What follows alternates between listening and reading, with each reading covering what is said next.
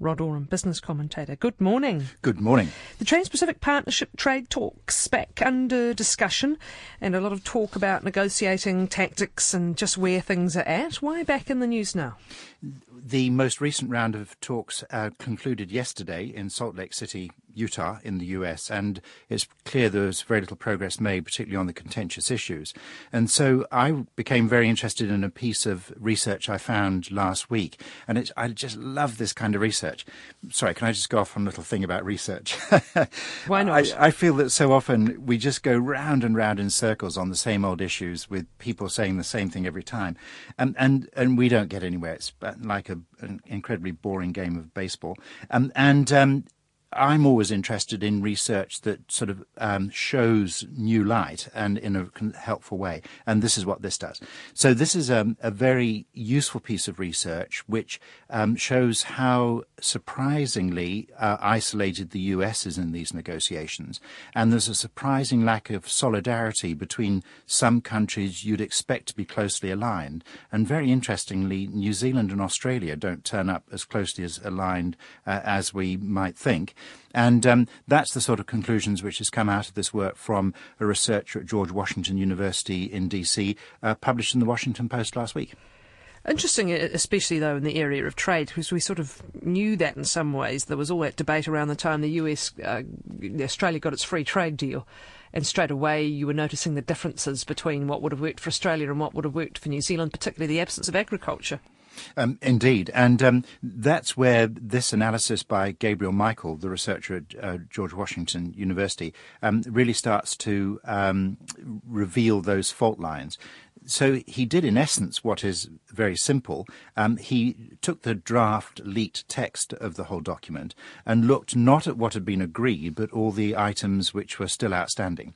And he looked at the proposals on those items from various countries and which countries were flagging up sticking points. And apparently this is a thing you can do, that you map dyads, apparently it's called, pairs of country names, to identify where that support and where that opposition lies. And some very interesting stuff turns up. The most frequent pairing of alignment is with Chile and Singapore.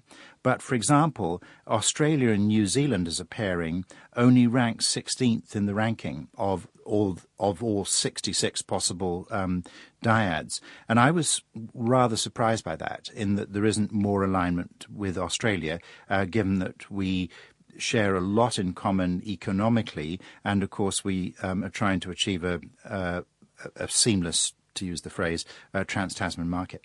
But of course the real shock is the US. So of those 66 possible pairings, the US doesn't turn up until you get down to 42nd out of 66. In other words, that shows how isolated it is. And then this is the number of items on which two countries have agreed. No, yes, it is. Sorry, no, it can work. Sorry, it's not the number of items; it indicates the number of times on which two countries have agreed, or what? Yeah, absolutely. It's matching those country pairs on both on who is proposing, but who is aligning with who on sticking points. Is that terribly surprising when you think the US in some ways might see itself as this big player with the ability to hold out to the last minute, all these kinds of things?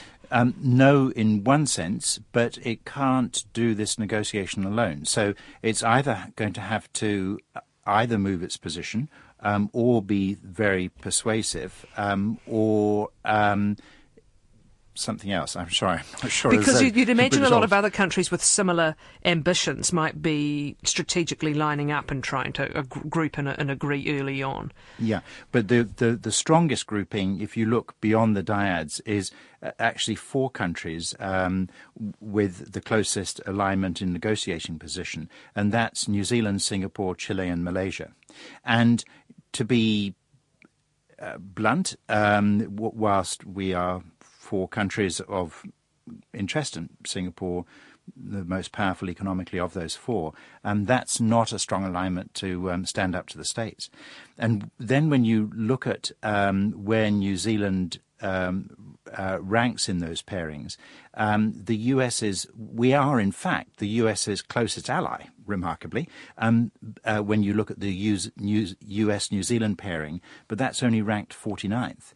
And even more surprising is US and Canada, who have a long history of the North American Free Trade Agreement, their alignment is only 54th. So that gives you a measure of sort of how isolated the US is on this, on the real big sticking points. What does it mean then what are the big real sticking points? Well, the analysis is only assessing where support lies. It then doesn't dive down into that next level about those big issues that are the sticking points. But we know from other reports they are the big three are on intellectual property, pharmaceuticals, which in a sense is a subset of intellectual property, and foreign investor rights to sue host governments. Right. And but given the complexity of those issues, and this analysis showing us how isolated the US is, that I would suggest this is the conclusion of the researchers as well. The US is really going to struggle to get its way. Well, either that, or they may all struggle to conclude a deal. God knows, on the multilateral front, we've seen how these deals can just disappear into the never. Yeah, and unfortunately, from the US's point of view, or at least from the President Obama's point of view, he's got a weak hand because Congress won't give him trade promotion authority, which is the right to fast-track an agreement through Congress without any change being made in it. It's just a straight vote up or down. And so if you add all that together, I've always thought the negotiating timetable was extremely unworldly, given the complexity of the issues. But I'm beginning to wonder if a deal at all is ever going to be done. And so perhaps a little early to come to that conclusion. But certainly that's the sort of thought that starts to arise from this kind of analysis. What does it mean for negotiations if that is the case, that the US is one of the least likely countries to have reached agreement with other countries on the specifics? I'm a strong supporter of freer and easier but fair trade, and that won't happen. So this agreement won't meet my definitions of that unless there's major concessions by the US on intellectual property and the other sticking points. But I think it's also important to offer a counter view, given the hype around how important it is we do TPP, which is to actually remind ourselves of the economic impact of TPP. Now, here I'm referring back to an academic paper reported at the annual meeting of the NZ US Council in May of last year, and it showed that if TPP were implemented by 2015, which clearly won't happen, even if negotiations are wrapped up at the end of this year, that this analysis is based on negotiations being complete at the end of 2012. It would lift exports from New Zealand by 5.7% by 2025, and that would give a 0.83% lift in GDP.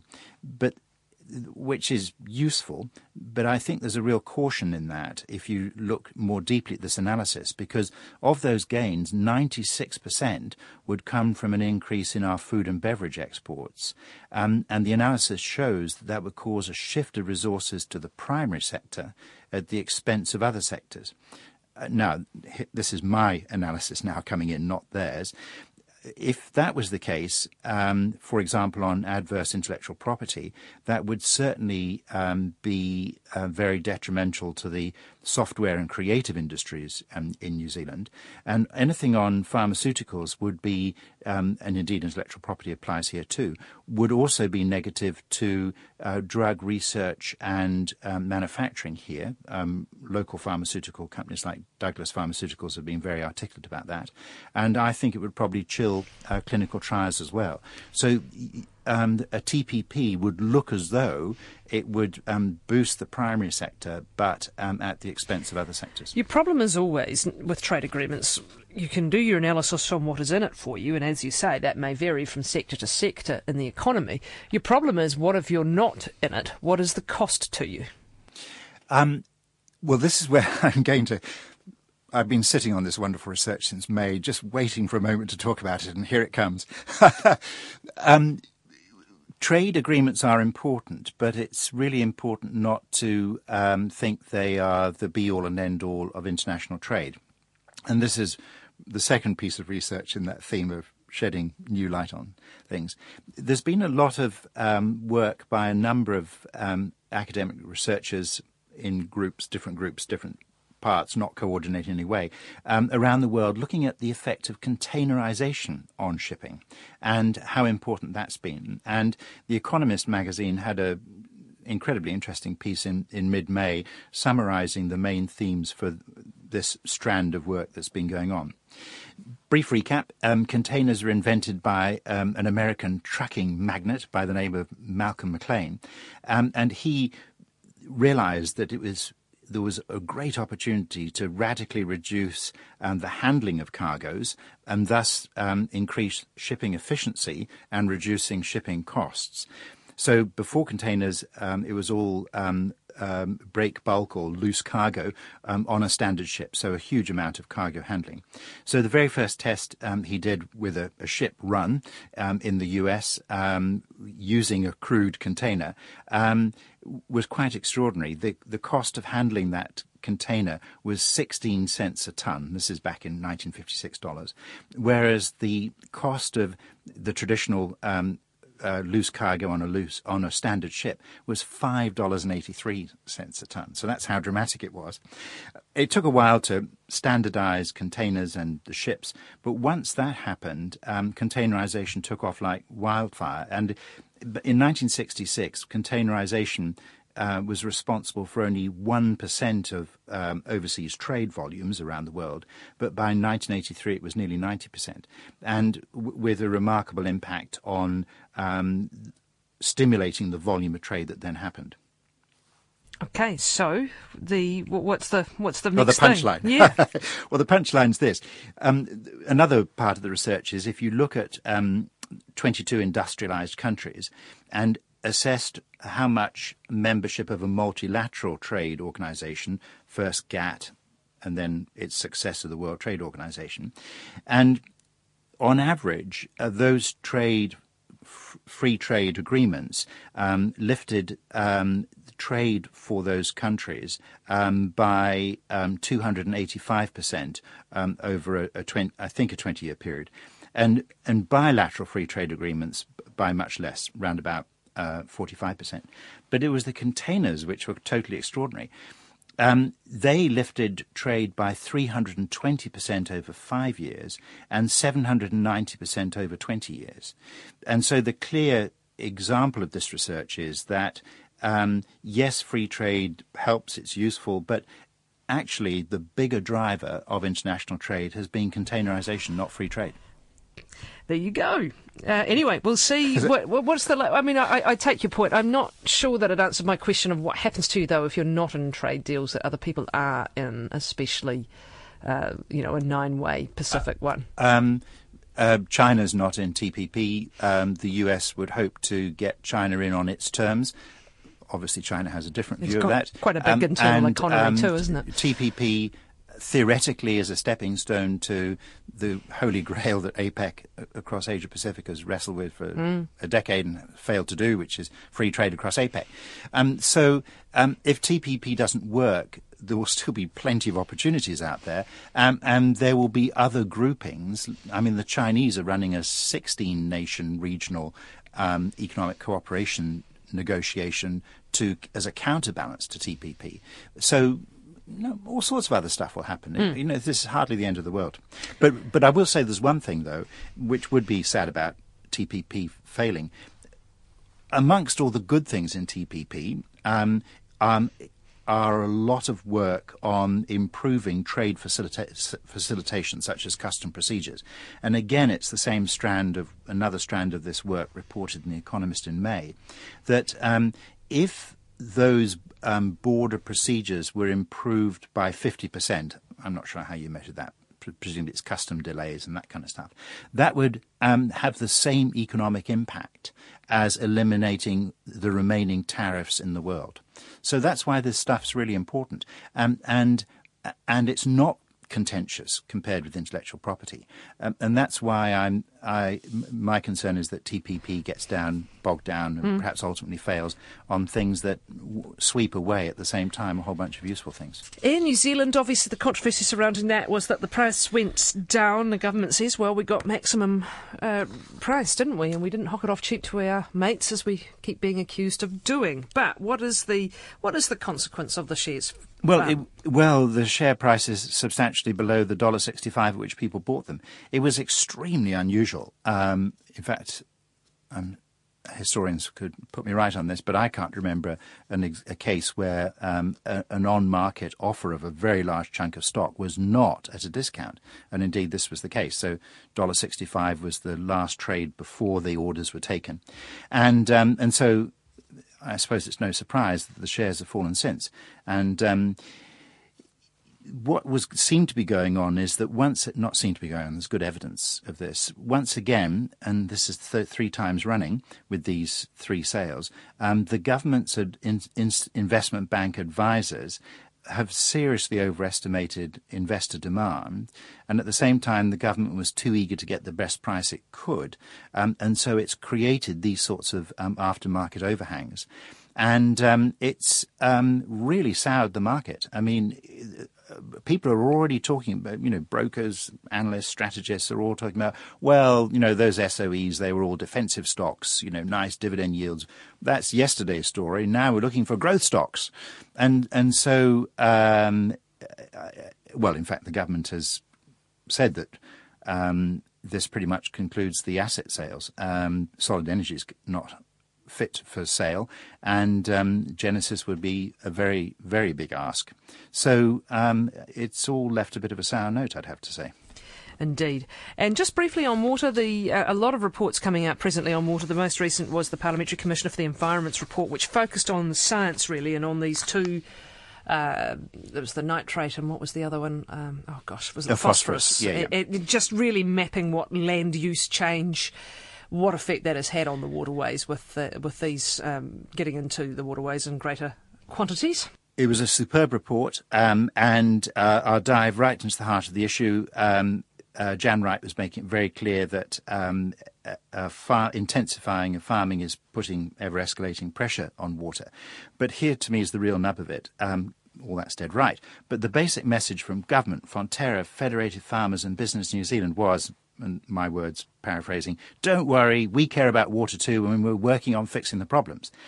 Yes, the government is, with its very difficult, long-running work on freshwater policy, but it seems to me very clear from other evidence that the government and the farming sector are working on economic modelling, which is they're going to present to show what the trade-off is. So in other words, if we let water quality go to this point, this will be the economic benefits we get.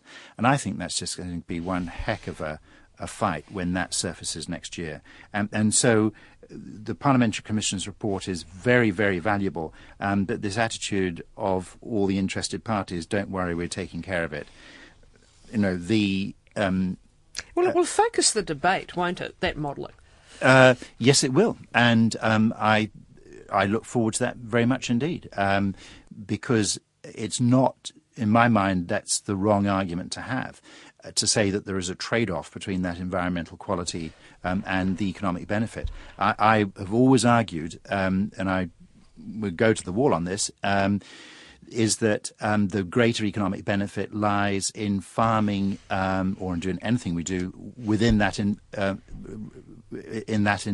with high environmental standards. To me, it's not a trade-off. All the value is on the upside. But we're already there because everything we've done in our economy has had a consequence for the environment. So this is just focusing in this particular area, what the consequences are going to be for both economic and for environmental perspectives if the increases continue. But it's still not looking at this the right way around. It's not looking like, if we did right by the environment, I mean really right by the environment, what's the economic upside? Well, I don't know. You might have to say we're getting rid of a whole lot of dairy farming.